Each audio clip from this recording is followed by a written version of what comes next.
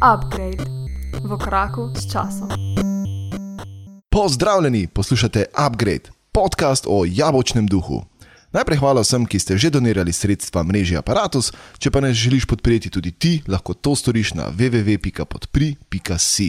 Vsi, ki nam želite pisati, lahko pošljete sporočilo na upgrade@aparatus.si, zelo pa bomo veseli tudi ocene v Apple Podcasts ali kakršnega koli komentarja na Twitterju, kjer naš podcast najdete pod @upgrade.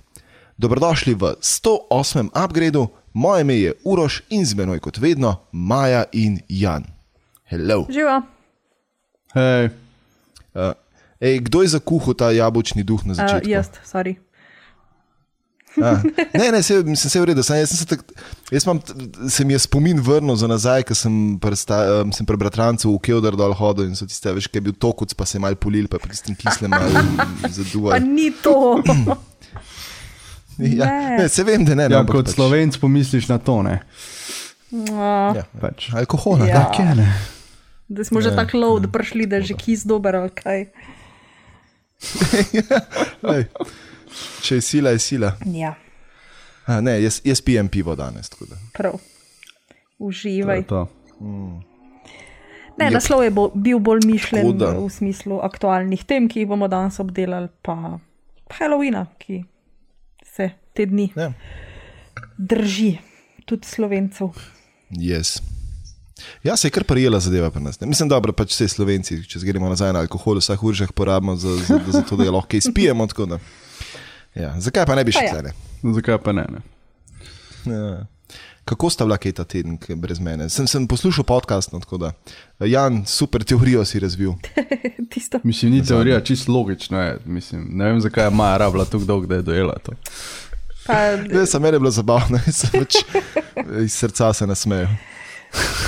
glej, ja, veš, to so že tako superior minds, da to, glej, meni sta oni dve možganski celici začeli pregorevati, tako da. No, glavno, moraš. Preveč za Ja, nekaj. glej, Pogrešala sva te. čist. Upam, da boš v prihodnosti bolj redno z nama. Jaz sem res zadnje čase se kar dogaja, da falim. Mislim, dobro, dvakrat sem do zdaj falil, no, če smo natančni, ampak še vse. Ampak je bilo Prej sem dvakrat večkrat v 100 zelo epizod. kratkem razmerju. Tada. Ja. Ja, Prej saj to. si imel tako perfekten spotless rekord, zdaj pa to. Ja, da si pa že tam nekje Ja, z mano. Mislim, še zmer sneskaj več falil, no, ampak ja. Če ima kdo statistiko, dajte nam je poslati.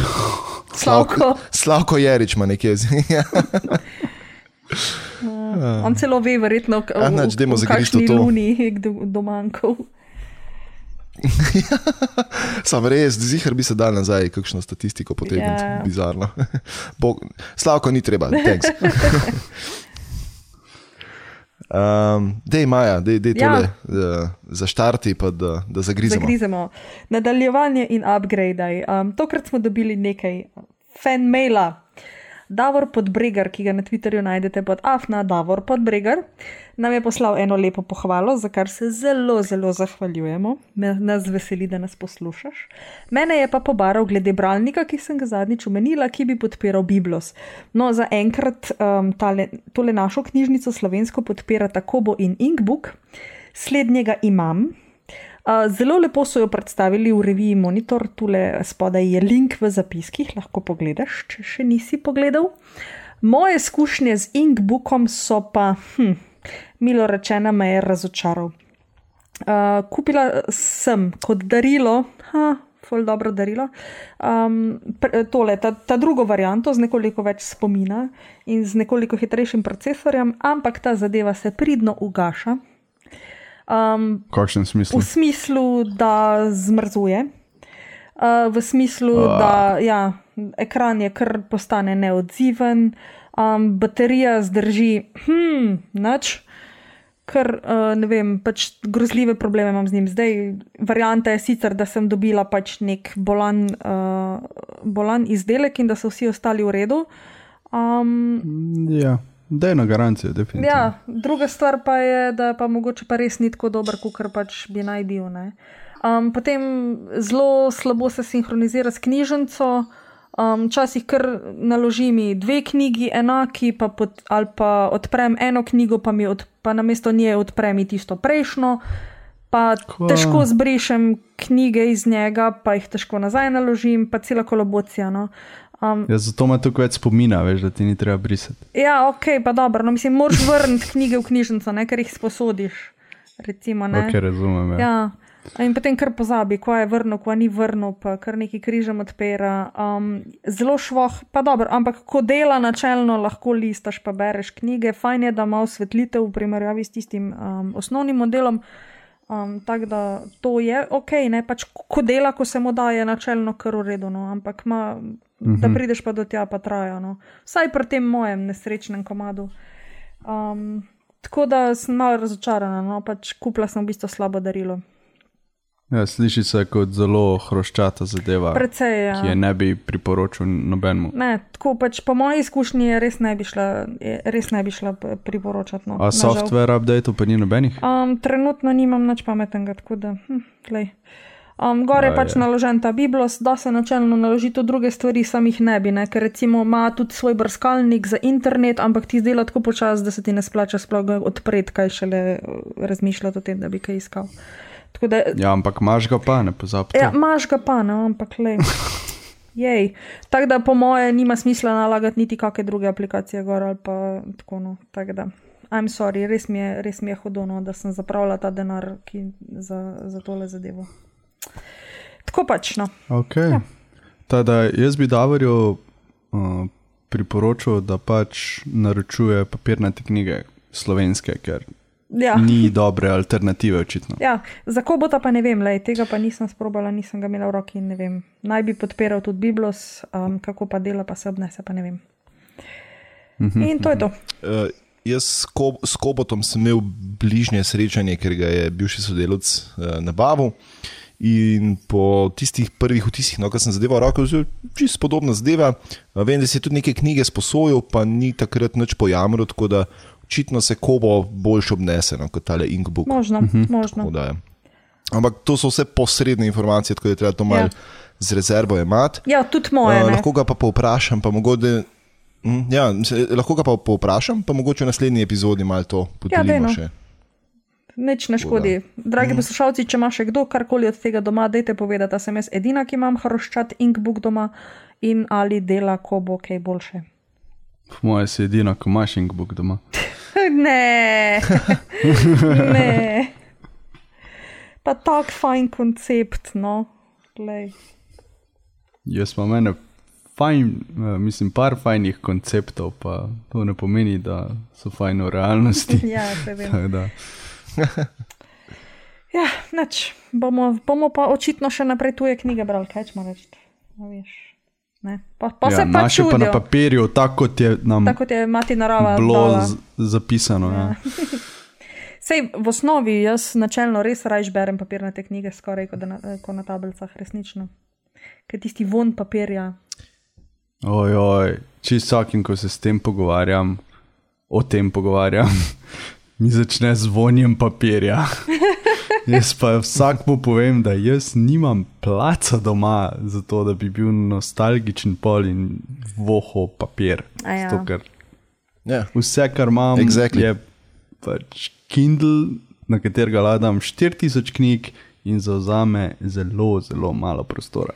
Ja, jaz imam pa rada knjige tudi kot predmete, no, tako da imam eno knjižni regal. Sem pretty sure, da enkrat v prihodnosti bo Ambipur ali kdorkoli že dela tiste vonjave, da tudi von po papirju, ko boš knjigo bral in je to čist dost. Ja, pa še tu šumenje papirja, pa otip, ne, tako da tu bo pa treba še nekaj moderne tehnologije porabiti, da se bo dal to replicirati. Ampak, veš, to meni gre na živce, zakaj je mogel moderne tehnologije prilagajati temu, da dobiš nazaj občutek starih tehnologij. Ja, sem res. To je neka nova tehnologija, ki je pač... Ja, Ker zihar so pol v srednjem veku, te knjige, kar neki, kje so une glinene tablice, ki smo jih Ja, včasih točno to je. Ni tiste teže, ne? Debeline. Ja, ni več kvihta, imaš feeling, to je pa Pa kar neki lahko. razbit ne moreš. Pa kar 1000 strani spravšal, ne veš. Poglej, koliko šibke roke imam zdaj. The best. Pa te knjige zdržijo sam 100 let, včasih si imel le par tisoč let, še vedno se pozna, ker sem tam noto klesal. To, ja. Tako da, ja, vedno. Ne, zelo enostaven način je, saj kako moškemu prodati Kindle. Ne? Namreč, če imaš ti neko knjigo, ki ima ne vem, 200, 300, 400, 500, 800 strani, kakorkoli, je zadeva zelo težko z eno roko brati. Ja. Ja, pač Kindle lahko bereš tako, da imaš v eni roki Kindle, v drugi roki Pier. Točno to. Ja, res je. Res je. V eni roki imeti knjigo je pa malo težje. Zato je pa to precej fajn. Yep. Tako da. Okay. Ne, mislim pa tudi za na kakšno morje ali karkoli, Pa ja, lažje seveda. neseš Zelo. knjigo. Jaz se še spomnim včasih, ko sem bil otrok / najstnik in sem celo potovalko knjig s sabo vzel. Ja. Veš, gre za 14 dni, itak nimaš kaj delati na morju, razen se kopati, kar me ni ful veselil, pač 1 uro na dan, ostalo sem pa bral knjige, ne? In pač Ker si se tisto leto si se itak že umil. Točno to. In pa vsakič preden smo šli na morje, vzameš, ne vem, 10 knjig s sabo in to je to, ne? Tako je. Dvojne gate in 10 knjig. Tako. Bravo. Meni je bilo celo razodetje, ker sem Book Depository odkril, dokler nisem pač ugotovil, da pa doma polic zmanjkali. Tako da, ja. Imam iste probleme kot ti, Jan, tako da sem glih zaradi tega na Kindle šalto, ker Točno to. je nevzdržno to imeti doma. Ja, jaz sem pa vedno pač sanjala, da bom imela svojo knjižnico tako fizično, od stropa do tal knjige naložene, tako da. Jaz tudi sanjam o tem, pa sem se pa preselil v Ljubljano, kjer je kvadratni meter 4 ure, pa so te sanje šle v nič. Ja, draga knjižnica. Ja. Ja, v bistvu. Skoraj da greš živeti v nuk. Ja. Nač, gremo naprej z novicami naših dragih bralcev. David Kovič, ki ga na Twitterju najdete pod David Kovic, nas je omenil v tweetu, ki ga je sprožil Mladen Prajdič, ki ga najdete pod Afna Mladen Prajdic, o inovativnem poimenovanju volne, barve volne. Sprašuje, če niso morda to potencialna imena za barve telefonov. Recimo, tole volno, barvo volne odtenke so poimenovali recimo takole, Poisoned Blood, ali pa nek oranžni odtenek se imenuje Too Much Aperol Spritz. In ena siva barva se imenuje Rain in the Graveyard. Ta je pa res Poštena. optimistična barva. Ja, in smo mislili, da se je telefonski industriji odtrgalo. No, očitno se je tekstilu še bolj. Tako da hvala za tole in ja, mislim, da smo tu nekje z barvami, ne? Ja, če Google vprašaš, pa z njihovim pixli, ne, ki imajo res tako letos not pink, No, vse to, ja.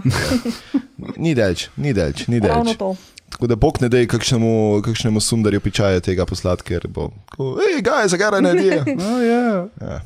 Ja, ne bi. Tako da ja. Vrhunsko. In še ena stvar, ker smo take mega zvezde, rabimo šefa varnosti in zato nam je Roman Luštrik, na Twitterju ga najdete pod Afna Romunov, našel ta pravo zadevo. Poglejte si v zapiske tole fotografijo, to morate videti, je prava žval. Yep. Tako da. Kdaj gremo zdaj v nabavo, da upremo našega varnostnika? Ja, ne vem. Kdo ima? Prosim vse poslušalce pod pri.si, pa bomo kmalu tam. Ja. Razen če ima kdo veze na dark webu. Nijamo, žal. V glavnem, ideja je sledeča, rabimo eno kozo pa 2 kalašnika. Tako da. Čak, to mislim, da lahko najdem tule v kakšnem sosednem naselju. Eno stvar bo lažje najti kot drugo. Ne, mislim, Jaz sem res, kje škozo dobro stavim. Exactly. ja, kje škoda. Pa dobro, živimo v Sloveniji, ne pa... Vse se to. Če bi v Rusiji živeli, bi bilo oboje ful lažje. Ja. Ja, dejansko. Ja. Ampak ja, dajte nam še kakšno kozo poslati, ker smo fani zdaj rate, res. Zabredli smo. Tako da. Ja, že neki let očitno. Ja. Uroševa Ja, mislim, krivda. zdaj glede na to, da Ja, Sploh ne vem več, koliko se je začel s tem. Jo. Ja, na Jemi kozo je bilo takrat naslov epizode, ki je Maja letela. Okay. Prvič. Ja. Zelo politično nekorektno naslov, ampak ok. To smo že takrat ugotovili. Ja. Ja. Ampak ker sem good sport, smo iz tega naredili lokalno forum, imamo zdaj maskoto. Ja. Celo logotipo jo imamo. Ne, lej, to je to zdaj. Da nekaj mora biti na tem. Ja. Agreed. Ja. Kaj, govorice in napovedi pa Bentene bomo malo preskočili, zaradi tega, ker imamo en kup novega hardvera. Okay. Ja. Jan, take it away. In pejmo na strojno opremo. Apple je imel danes v New Yorku, torej danes, ker snemamo v torek, je imel svoj keynote, torej predstavitev. In ker je bilo v New Yorku, je bilo 4 ure oziroma 3 ure prej, kot ponovadi, ko imajo v Cupertinu v Kaliforniji. In tako smo gledali že kar sred dneva Apple keynote, nekaj neslišanega, torej ob 3 se je začel. In sicer v Howard Gilman Opera House in Brooklyn. Seveda so se mogli pohvaliti, da je to operna hiša, v kateri je ful veliko stvarjalcev predstavljali svoje dela in podobno. Tako da ja, zelo velik dogodek za Apple. In začeli so najprej z Maci. In sicer MacBook Air. Nov MacBook Air. Vsi smo mislili, vsi smo mislili, da ga bojo odpisali, da pač to enostavno ni več, fulje zaostajajo.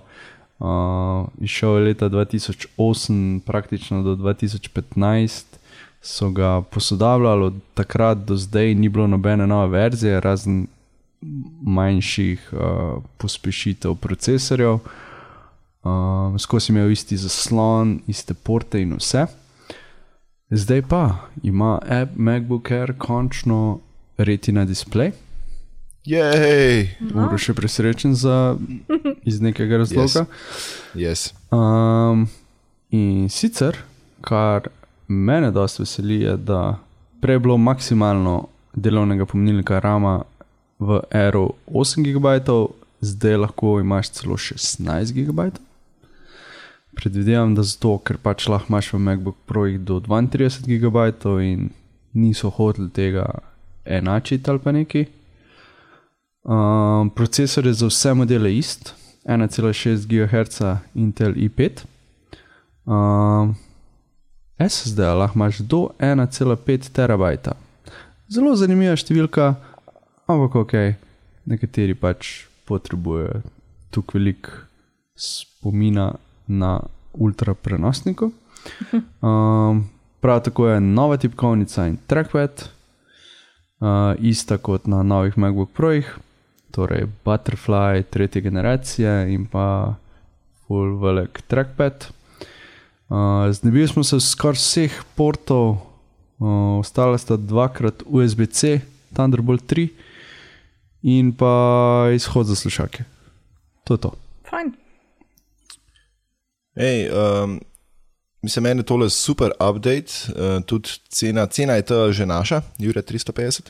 To je cena za Nemčijo, ja. Tada pri nas predvidevam, da bo še, ne vem, 30 € dražji. Ok.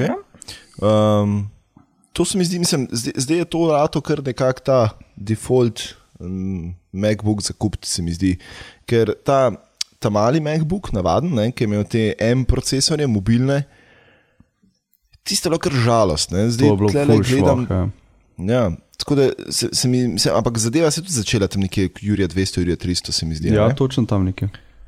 Tako da moje glavno vprašanje je predvsem to, kaj se zgodi zdaj s klasičnim MacBookom. Ne? A veš, a gre zadeva dejansko v pokoj, ker jaz ne vidim razloga, da bi una stvar še vedno obstajala. Zdaj, ko imaš MacBook Aira s to velikostjo, s tem Retina zaslonom, s podobnim procesorjem, dost RAM-a, dost prostora. Ja, točno tako pač. Klasičnega MacBooka, torej Escape MacBooka, to pomeni tisti, ki ni imel touch bara, so umaknili iz prodaje. To je to. Ne, ampak tudi unga, tamajega, veš? Kjer ga tamajega? A misliš 12-inčnega? Yes. Aha, to je dobro vprašanje. ampak po moje, da ga bojo tudi umaknili iz prodaje.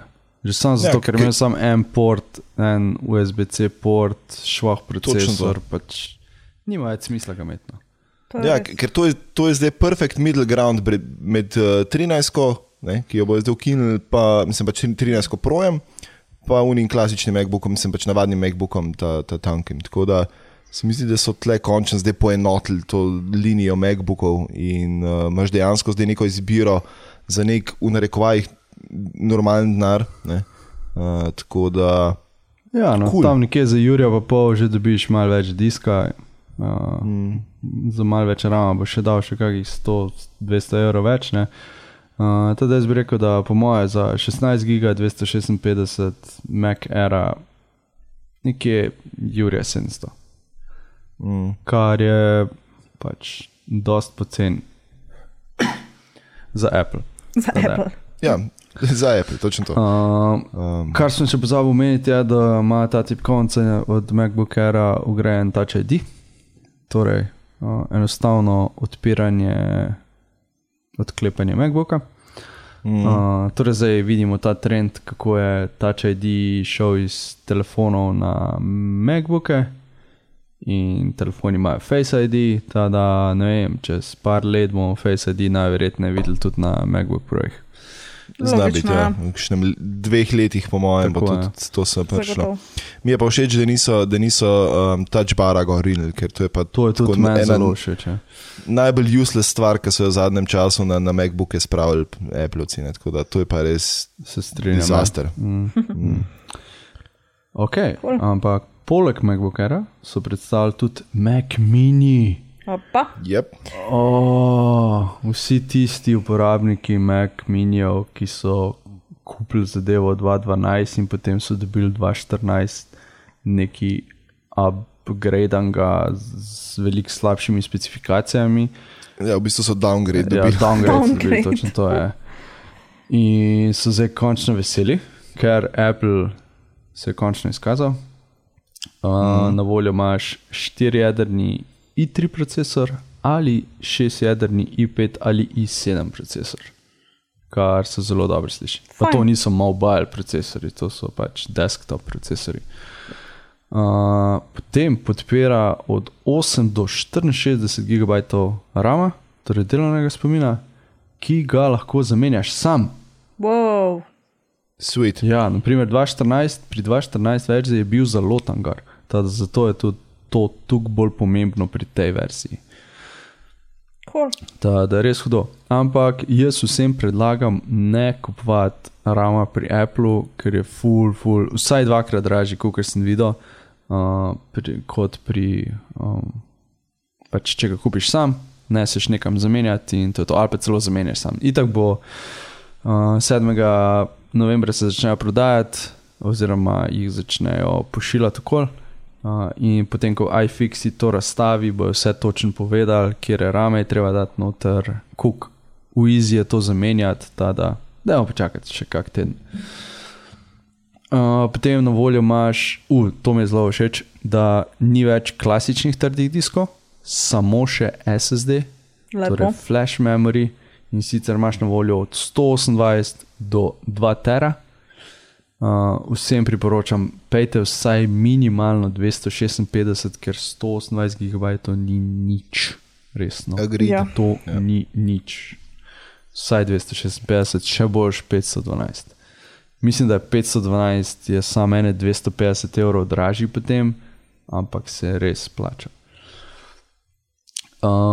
Zelo sem bil prijetno presenečen, ker Apple ponuja tudi možnost 10 gigabitnega priključka, kar je seveda pač mislijo na prihodnost.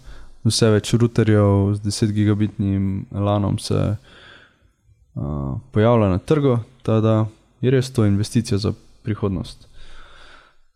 Potem seveda ima samo interno grafično, kar pa bi rekel, da ni tok problem, itak so te interne grafične zdaj že ful močne. Če rabiš več, priklopiš eksterno grafično v zunanjem ohišju prek Thunderbolt 3 priključka zadaj in je to. Sweet. Ja.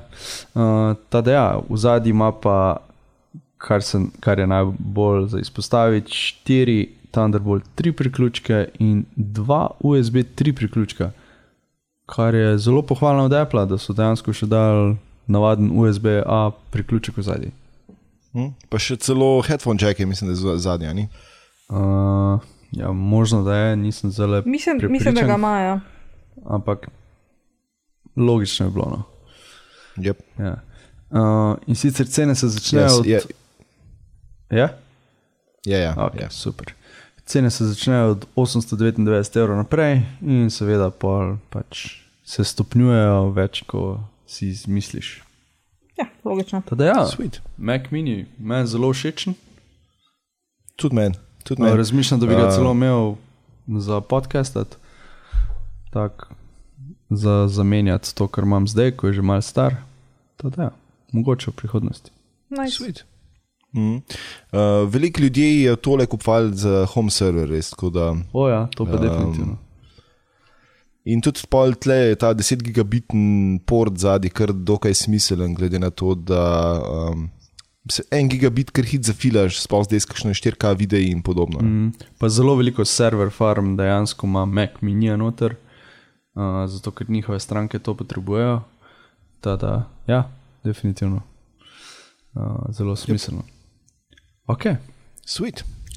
Če gremo naprej, seveda bi pa glavna stvar danes, zato so tudi bili v tem Brooklyn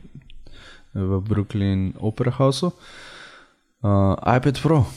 In sicer nov iPad Pro so predstavili, in sicer LCD zaslon je od roba do roba, kot pri iPhoneu 10R.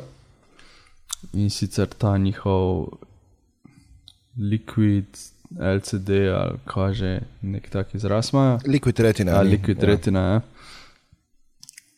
Ni več HomeButton in sicer je isto kot pri iPhone 10, od spodaj swipneš, imajo grajen zdaj Face ID, kar se mi zdi, da je super. In Face ID prepozna tvoj obraz, nima veze, koliko je iPad obrnjen. Torej, ali je v portretnem načinu, ali je v pokrajinskem načinu, ja, da mi je tukaj smešen. Ampak ja. Seveda so malo spremenili dizajn, bolj so ostri robovi, tako pri iPhone 4 približno. Seveda so spet vzeli svoj valar in ga še malo stanjšali, in sicer iz 6,9 mm na 5,9 mm. Vgrajen je seveda ta zadnji procesor A12X, ki je 8-jadrni procesor, torej 4 jadra za pač tista res najbolj težka opravila in pa 4 jadra za manj težka opravila. In pa ima še zraven 7-jadrni grafični procesor in pa seveda še tist Neural Engine za procesiranje, prepoznave tvojega obraza in podobno. Še ena velika sprememba in sicer Lightning konektor so zamenjali z USB-C konektorjem, kar je dosti presenetljivo, ampak tudi ne, zato ker tukaj, ko oni stavijo na to, da bojo to profesionalci, umetniki in podobno uporabljali za svoje delo, je seveda logično, da hočejo, da lahko najboljš napravo, kakor se da, izkoristijo. In sicer zdaj lahko brez problema priključiš iPad na monitor in imaš, torej na zunanji monitor, in imaš tako pač še dodatno delovno površino, kar predvsem takrat, ko bo prišel uradno ven Photoshop za iPad, bo to zelo uporabno. In pa seveda lahko priključiš tudi kamero in svašta stvari, ki se jih še da priključiti čez. Kar mi je bilo zanimivo je to, da ima noter 102 magneta. Torej, nekaj je za to, da Apple Pencil drži, drugo je za tipkovnico, pa če reš svašta je. No, tako kot 102 dalmatinca postavim dalmatinca. Ja. Kje so najdel to cifra res? Ne vem, pač glih tak je padlo očitno. iPad Pro 11-inčen, torej ni več 10,5 inčen, ampak je zdaj 11-inčen. Bo na voljo od 879 evrov naprej, torej najmanjša različica, sicer to je 64 GB. Imaš pa še pol na voljo 256, 512 in celo 1 terabajt pomnilnika na voljo, kar je pa že kar neverjetno. Ne? Ja, proper zadeva. Ja. Ampak glede na to, da bojo to nekateri imeli za službo in podobno, pač logično. Ne? Ja, makes sense. Absolutno. Ja. Jaz bi se mogoče malo vrnil nazaj, ko si prej omenil Photoshop na iPadu. In sicer prva stvar, na katero sem jaz pomislil, ko sem pač že zadnjič, ko sta vidva o tem govorila, je ena stvar, ko sem takoj pomislil, je pač količina rama, ki ga imajo iPadi. Namreč v Photoshopu imaš načeloma dva načina workflowa. Eden je destruktiven, eden je nedestruktiven. Brez da zabredem zdaj v neke zelo hude tehnikalije, gre predvsem za to, da je razlika v tem, a ti eno stvar maskiraš ali jo poradiraš. Se pravi, dejansko odstraniš piksle, ali mu pa sam rečeš teh pikslov ne prikazati. Ne? In načeloma je najboljši workflow nedestruktiven, zato ker ti v vsaki točki omogoča, da določene stvari na določenih plasteh dobiš nazaj, kar je super. Ampak posledično so tukaj fajli lahko zelo hitro, zelo veliki. Pač v življenju sem spravil skupaj že tudi 4 giga velike Photoshop file. Ker sem pač delal nedestruktivno, imel sem spodobno kišto in pač zadeva je mirno šla skozi. Kar se jaz sprašujem je pač, glede na to, da bo zdaj Photoshop nekako v polni obliki prišel na iPad, je predvsem to, kako za hudiča se bojo lotili upravljanja z ramom. To pa predvsem zaradi tega, ker pač na navadnem računalniku, tudi če ti je rama zmanjka, si načeloma imel swap. Kar pomeni, da je v bistvu računalnik začel obravnavati trdi disk kot pomnilnik, oziroma je pač del tega tvojega fajla, ki ga trenutno obdeluješ, zapisal na disk in potem nekako menjal iz rama podatke na disk in nazaj, kar je sicer pomenilo počasnejše delovanje, ampak zadeva še vedno delovala. Na iPadu, če ti zmanjka rama, se aplikacija gladko ugasne. Pač tudi zanč, ko sem ATP pol poslušal, ko so točno o tem govorili, iPad oziroma iOS ne pozna swap filov, kar pomeni, da na sistemskem nivoju tega ne obstaja. Zdaj, opcije so dve. Pač pri Adobe tega niso predvideli, pa bo Photoshop crkval. Opcija dve je pa to, da so dejansko spisali svoj, se pravi, da so v ozadju znotraj Photoshopa nek swap sistem spisali, ki bo potem pisal stvari na disk mimo sistema, se pravi, pač, da so svojo rešitev najdli za to. Ampak v vsakem primeru pač slej kot prej bo nekdo naletel na mejo, ki jo ponuja, ne? Se pravi pač količino rama, ki je ograjena v iPadu. In me prav zanima, kaj se bo v tisti točki zgodilo, ker fora je v tem, da Photoshop je zelo vsestransko orodje, je pa zelo požrešen po ramu, če začneš delati nedestruktivno, tako kot sem prej omenil. No. Tako da to je ena stvar, ki jo bom zelo z zanimanjem spremljal v prihodnosti, ker me res zanima, kaj za hudiča se bo zgodil, ko bo nekdo zloadil 4 giga velik Photoshop file. Sicer ne vem, Jan, mogoče ti veš na pamet, iPadi so tam nekje okrog 4 gigabajta z rami. Ok, sem čakal, da me boš vprašal. Ja. In sicer v predstavitvi je gospodična delala, prav povedali so, s 3 gigabajtnim velikim filom. Kar pomeni, da mora imeti zdajšnji iPad vsaj 3 GB, če ne več rama, torej ti ta novi iPad Pro. In potem sem že videl, da je en znan iOS hacker na Twitterju objavil, da imajo novi iPad Pro 6 GB rama, ampak ne vse verzije. Torej, zaenkrat je potrjeno, da ima 1 terabajt, tisto ima 1 terabajt spomina, ima definitivno 6 GB rama, za ostale se pa še ne ve točno. Tako da imamo vsaj to informacijo. 6 GB je že veliko boljš kot pa 4 ali pa še manj. Še vsem se mi pa zdi, da del tega itak sistem odžere, To je zelo težko karkoli ne povemo naprej. No. Se pravi, z zanimanjem bom to spremljal naprej, ampak v Photoshopu imaš zelo hitre, zelo velike fajle in jaz tole zelo previdno.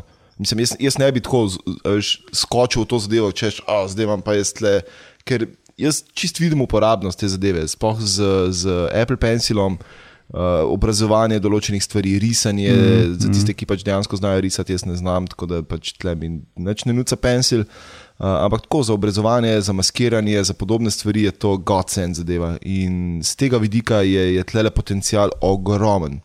Glede na to, da pač do zdaj pač si to rešval, ne vem, z nekimi temi vakomovimi sintiki in podobno, ki so bili dragi kot pes, tukaj dobiš pa v bistvu celo napravo, se pravi cel računalnik za ceno tistega, ker bi tam za en sintik dal. Ne?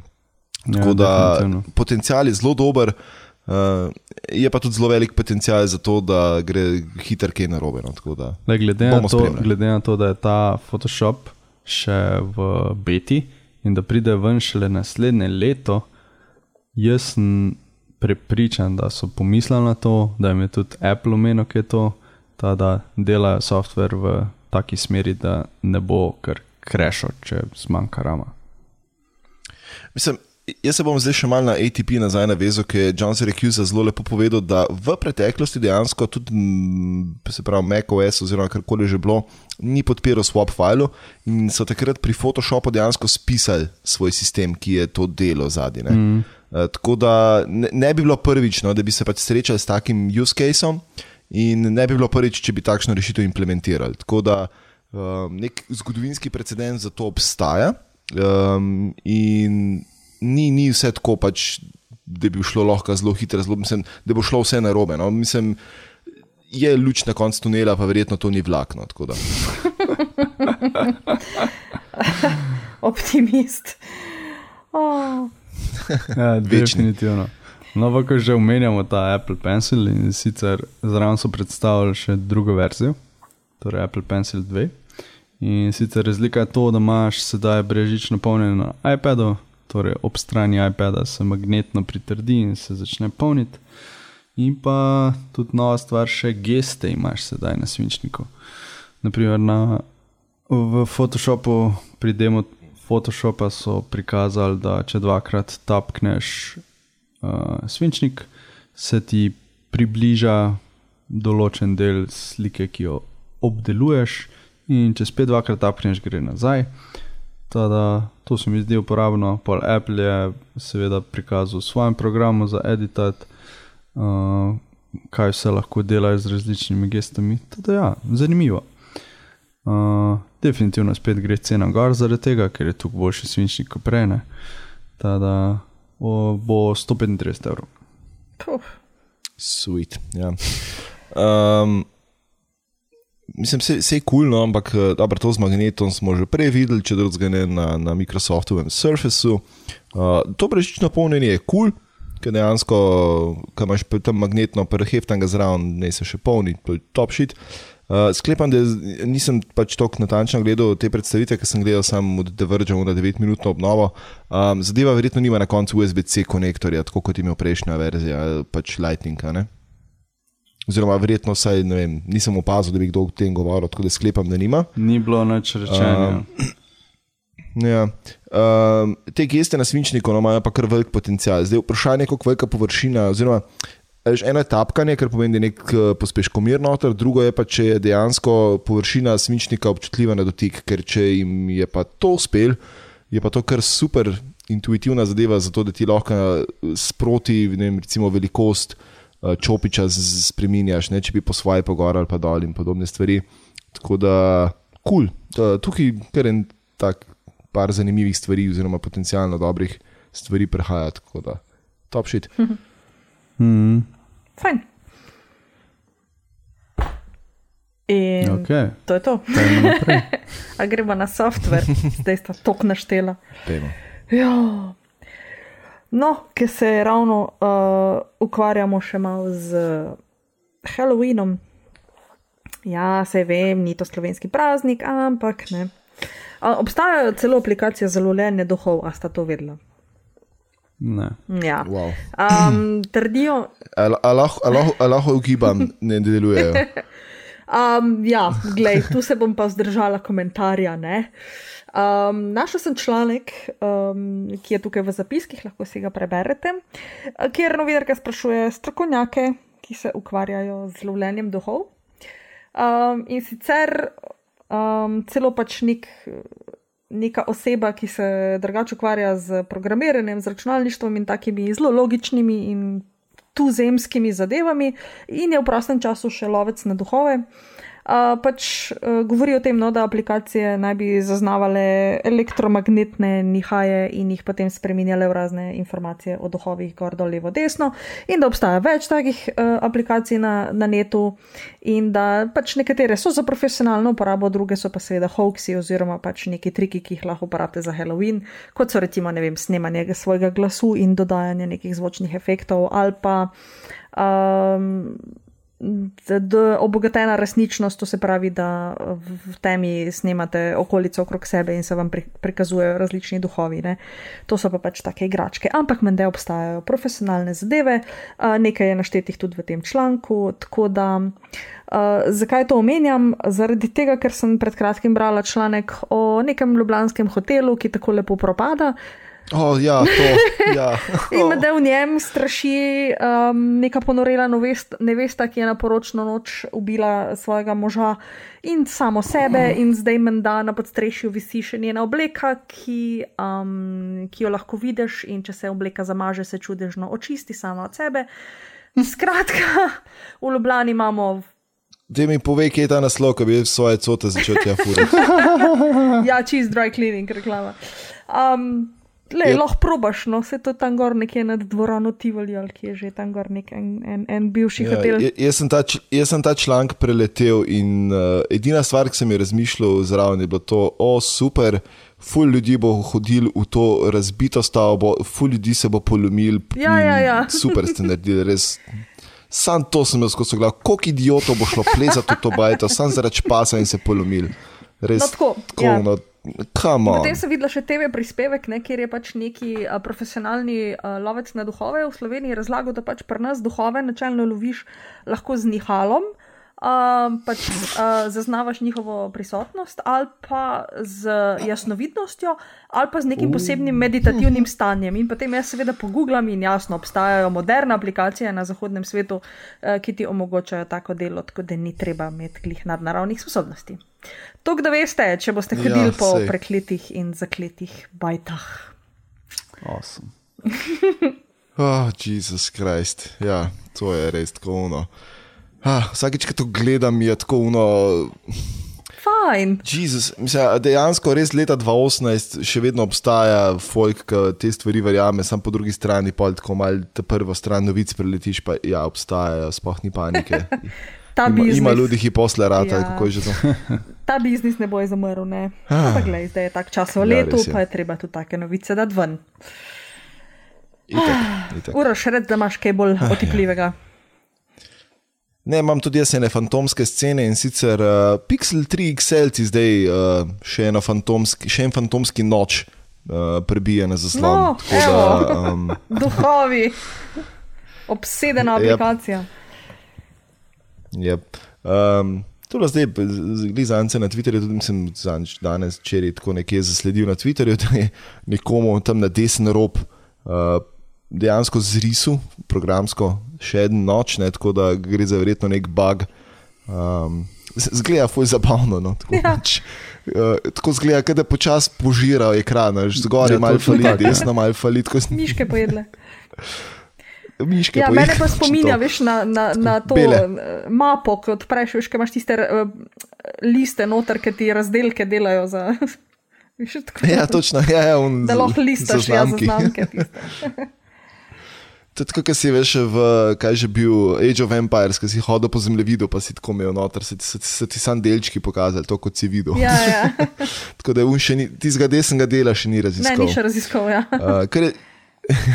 Age of Empires.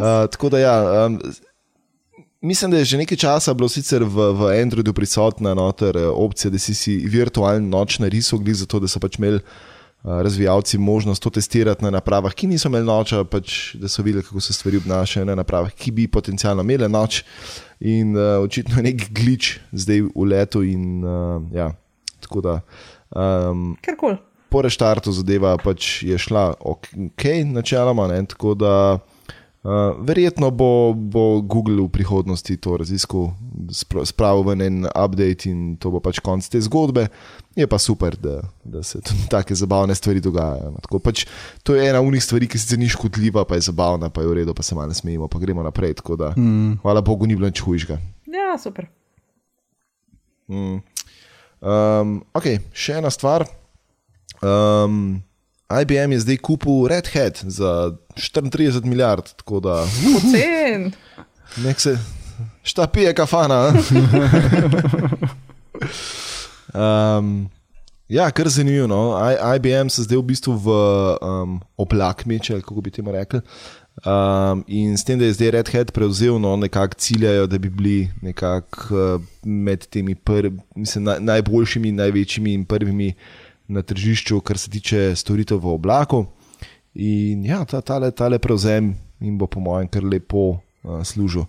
Zdaj zagotovo so neki Linux ljudje zelo jezni, da je zdaj IBM to prevzel, ampak jaz mislim, da bo Red Hat še vedno ostal relativno neodvisen, oziroma pač se bojo neke tehnologije združile. Po mojem še zmer boljš kot kak Microsoft, ker pa bi bilo preveč ironično. Ja. Čeprav Microsoft je v zadnjem času kar zelo lepo začel z Linuxom sodelovati, oziroma pač imaš tudi zdaj te command line noter.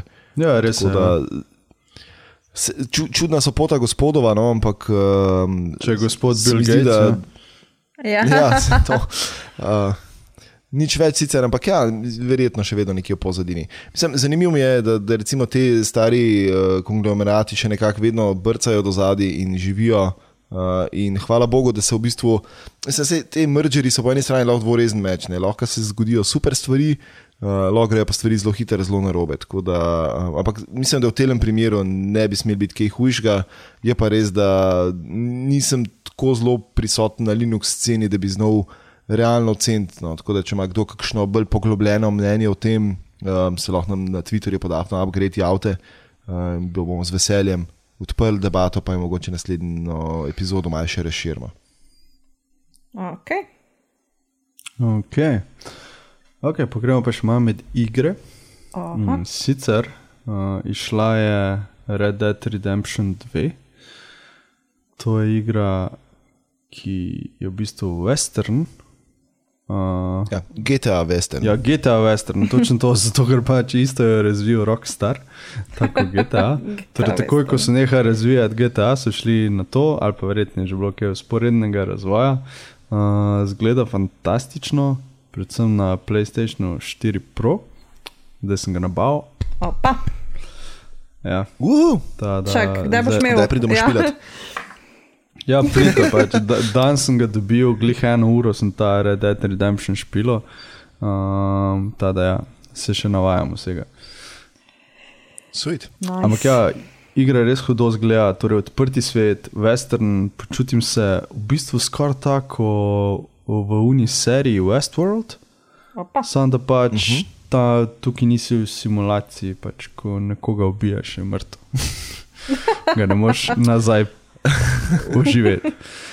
Jaz imam ključno vprašanje, Jan. A si že najdel kakšno kozo? Ne. Ne še. No, če jo najdeš, pol. Je kon pa revolver. Ja. Kaj imaš, Smith & Wesson? Verjetno, kaj pa vem, ne spoznam se na pištole. Ja.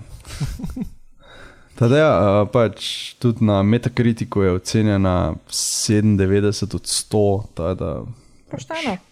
Vsi so navdušeni na tem. Ja, kar me mislim, nije presenetilo, ko sem že prej vedel, ampak ko sem prvič slišal, me je presenetilo, da je igra velika 92 GB in to je še na mojem netu 3 ure vleklo do. Joj. Ja. To je pa kar velika stvar, ja. To je ono, ker špolet na morje si daš download, da priješ nazaj, imaš glih lepo zrihtano. Ja, če me sneta ven navrže. Ja. Kar bizarka, ja. Jaz mislim, da je zdaj glih takšne stvari so super istočnica za streamanje špilov. Ne? Pač to, kar imaš, recimo, kar Nvidia že dela, pa mislim, da celo Sony ima neko sceno, ne? Ko v bistvu ti špil dejansko ne poganjaš na svojem kompu, ampak je nekje v oblaku in ti v bistvu samo, ko bi rekel, na delč to igraš, ne? Da se streama. Sem to najameš, ja. Ja, se mogoče res mislim par takih. Obstaja že neke rešitve, ja, ampak pač niso še tukaj zanesljive, da bi to več folka uporabljalo. No, sam pred 92 giga je pa to zdaj, veš, tumač, se mi zdi. Tako da je to skrajen cajtno. Ker je tudi top shit, veš, ti si v bistvu pol neko naročnino tam ne baviš, ne rabiš imeti kište doma, ali kompa, ali pa nekaj česarkoli, imaš samo nek, ne vem, smart TV ali nekaj, karkoli se zna s tem povezati, in to je v bistvu to, ne? Ja, ja. Fascinantno mi je, kako se nazaj na te velike mainframe vračamo vedno, ne? Veš, imaš ti samo nek neumen terminal doma, vse ostalo se pa nekje daleč dogaja, ne? Ja, sej. Tako je bilo včasih, te corporate PCs. Ja. Zanimivo. Ma ja, se zdaj je full stupid, ko kupiš, ne vem, laptop ali pa nekaj, pa sploh svojega diska nima, ampak ima disk samo v oblaku, ne, mislim, no še to. Čisto se bojo nekam dalo, nebesa ga. Ja, misliš Chromebook? Ja, ali pa karkoli, no. Yes. Tudi imaš, ne vem, videla sem pri Telekomu neko ponudbo, dost takih zelo full ugodni laptopi, pa pogledaš, pa sploh nima svojega diska, ne, vse je v oblaku. Tako da, ja. Full fine. Za sistem pa za 2 Word file. Ja, mislim tako, hecen je to, ja, vse nekam gor devamo v oblake. Tak, veš, Big Brother feeling, Yes. ne? Ali... Ma ja, ne, pri teh zadevih je vedno problem, kaj se zgodi, ko gre enkrat ta storitev v franže, ne? Ja. Mislim, a boš imel čas te podatke nekako downloadati, pa nekaj narediti z njih, ali boš imel dosti prostora doma. No, sej to. Boš imel denar, daš na kupu zunanji disk, pač vse je tak, ja. No, točno to, ne. Še kar na eni točki si ne lastiš več svojih podatkov, ne? Oziroma zaupaš nekomu, da bo s tem dobro delo, ne? Tako kot pač v končni fazi v svoj denar zaupaš banki in upaš, da ne. Mislim, če bi vsi zemljani se zdaj odločili, gremo svoj denar dvigniti banke, tako nimajo dosti keša, tako da kaj se zgodi, ko, ne vem, Google Drive enkrat gre pod vodo, mislim, bog ne dej, ampak kaj boš? Bomo videli. Upam, da ne, no. Ja, vsi naši zapiski za upgrade grejo, to je to. To je to. Za vseh 108 epizod pa tiste 2 pilota ali 3 svojih posnetkov. Ja. Ne zapiski, dejansko upgrade. Ja. Boh ne dej. Tako da, Ja. Okay. kar zanimivo. Ko smo že pri zanimivem. Maja, zanimivosti. Ja, zanimivosti. No, ko že ravno o igrah govoriš, ne? Ja. Vatikan je, tist Vatikan s papežem, ima nov app. Kaj še kak drug? Pač, poudarjam the obvious. No, v redu je, no. Veš, pogrešali smo tvoj smeh. Saj po mojem imamo pod naslov epizode, ne? V redu. Vatikan ima nov app. Gre za igrico, ki zelo spominja na lovljenje Pokemonov, ki so bili svoj čas tako popularni. Torej, ko se boste naveličali lovljenje Pokemonov in ostalih virtualnih pošasti, se lahko priklopite na njihovo aplikacijo in začnete iskati svetnike. Čakam. To je fulaver, ko te neha loviti Pokemone in tiste pošasti, gre se lahko loviti naše pošasti, mislim svetnike, no, okay. Ej. Ne šlabe reklame. Ne, vse fajn, po moje je to tako v duhu izobraževanja. Mislim pa, da namesto Pikachuja je, da je pa Jezus, ne, tako da pač the main thing za night. Tako da. Ja, in kje ga najdeš? Ja, to pa ne vem, lej. To pa ne vem, to pa veš, kak so, ne, kak so ti skriti Pokemoni.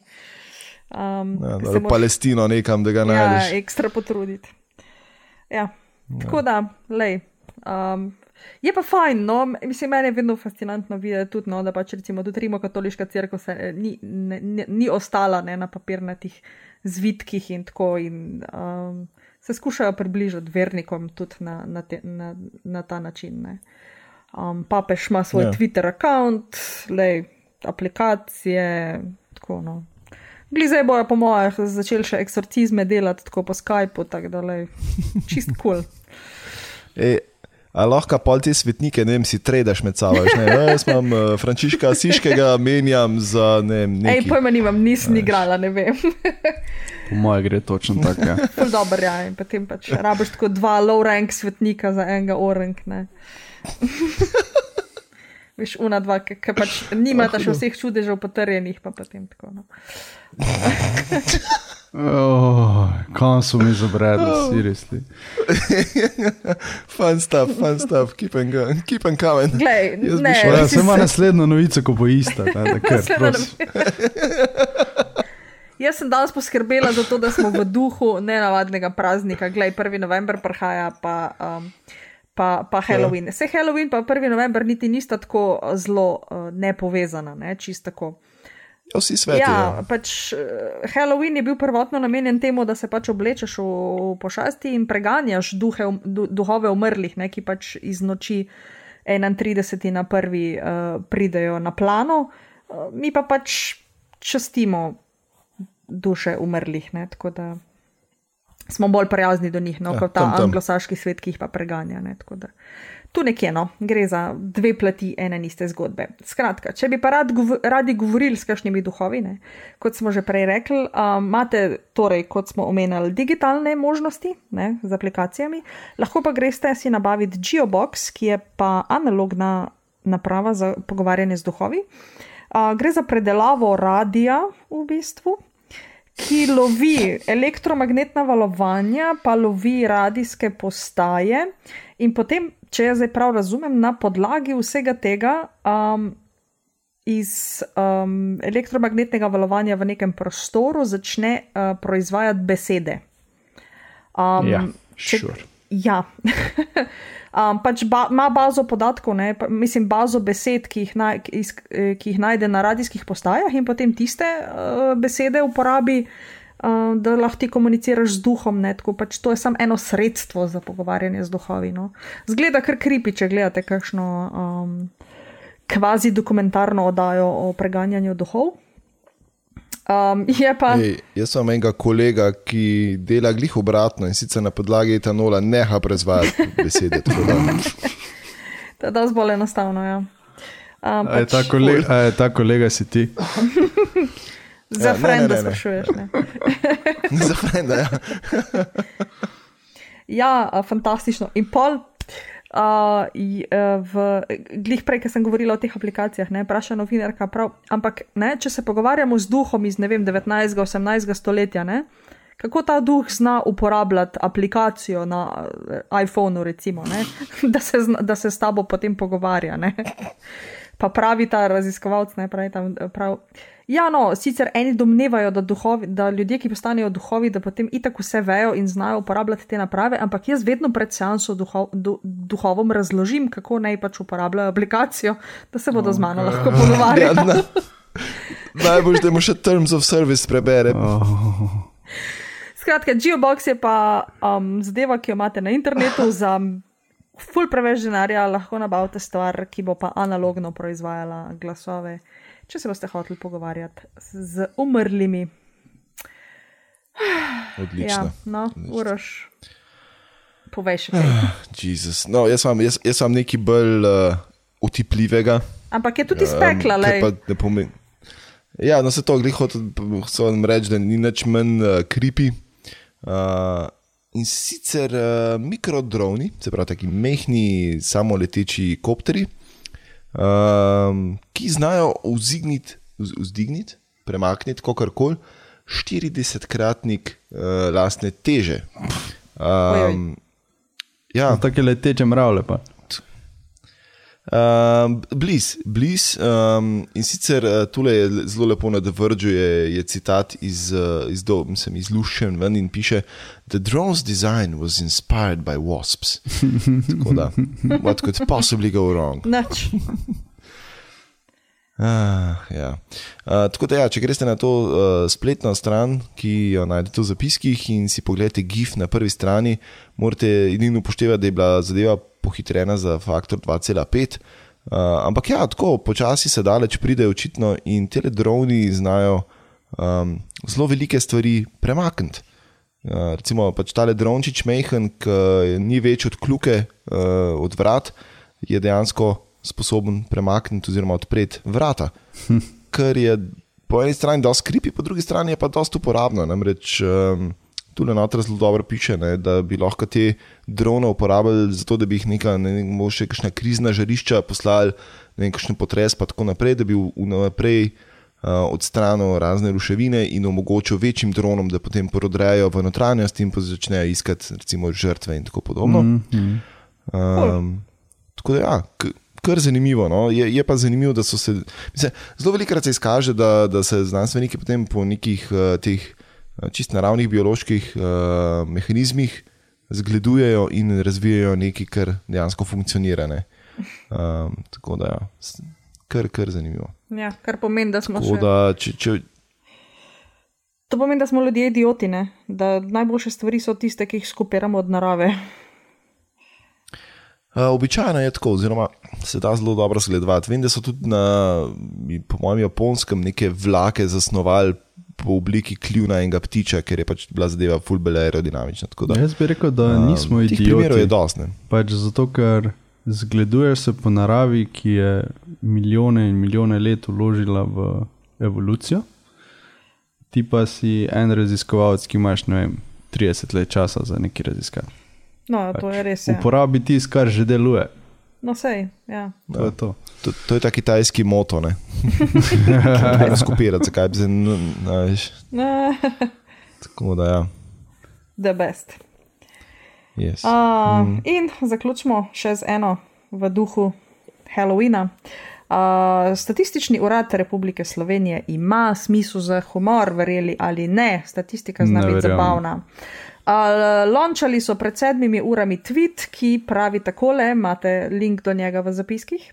Lani smo iz Slovenije izvozili 67,254 lesenih krst. Upamo, da bodo na noč čarovnic ostale vse zaprte. Vrhunsko. Sorry, the best. Skratka, hudo. Jaz tudi želim, no, da bo, dragi poslušalci, da bo čim več krst ostali zaprtih, da vas ne prestrašijo preveč, uživajte v bučah in ostalih zadevah, ki jih prazniki prinašajo. Pa dajmo zaključiti tole epizodo. To je to. Pa dajmo zašpaliti. Ja. Seveda, vabljeni tudi k poslušanju drugih podcastov. Zdaj je Suroša, prehitevam tukaj. Ki jih najdete na aparatus.si oziroma v vašem podcastu odjemalcu. Upgrade najdete na Twitterju pod @upgrade. Maja, tebe pa? Na Twitterju pod Majči8, Uroš, tebe? Mene na Twitterju pod @uros_m in Jan. Mene na Twitterju pod @thničr, Tor. Mastodona ne omenjamo več, ker to je to. Vidiš, izumrle so te živali, izumrle. Tako ja. Da mislim, da je bilo neumno, da so poimenovali neki živali, ki je izumrla. Ja, tako da bi dal zadevi ime Titanik. Ok, to je to za danes. Na 3-4 zdaj? Na 3-4 rečemo čau. Ja. 3-4 Kdo bo rekel, da 3-4 zdaj? Čau. Čau. Disaster. Bu.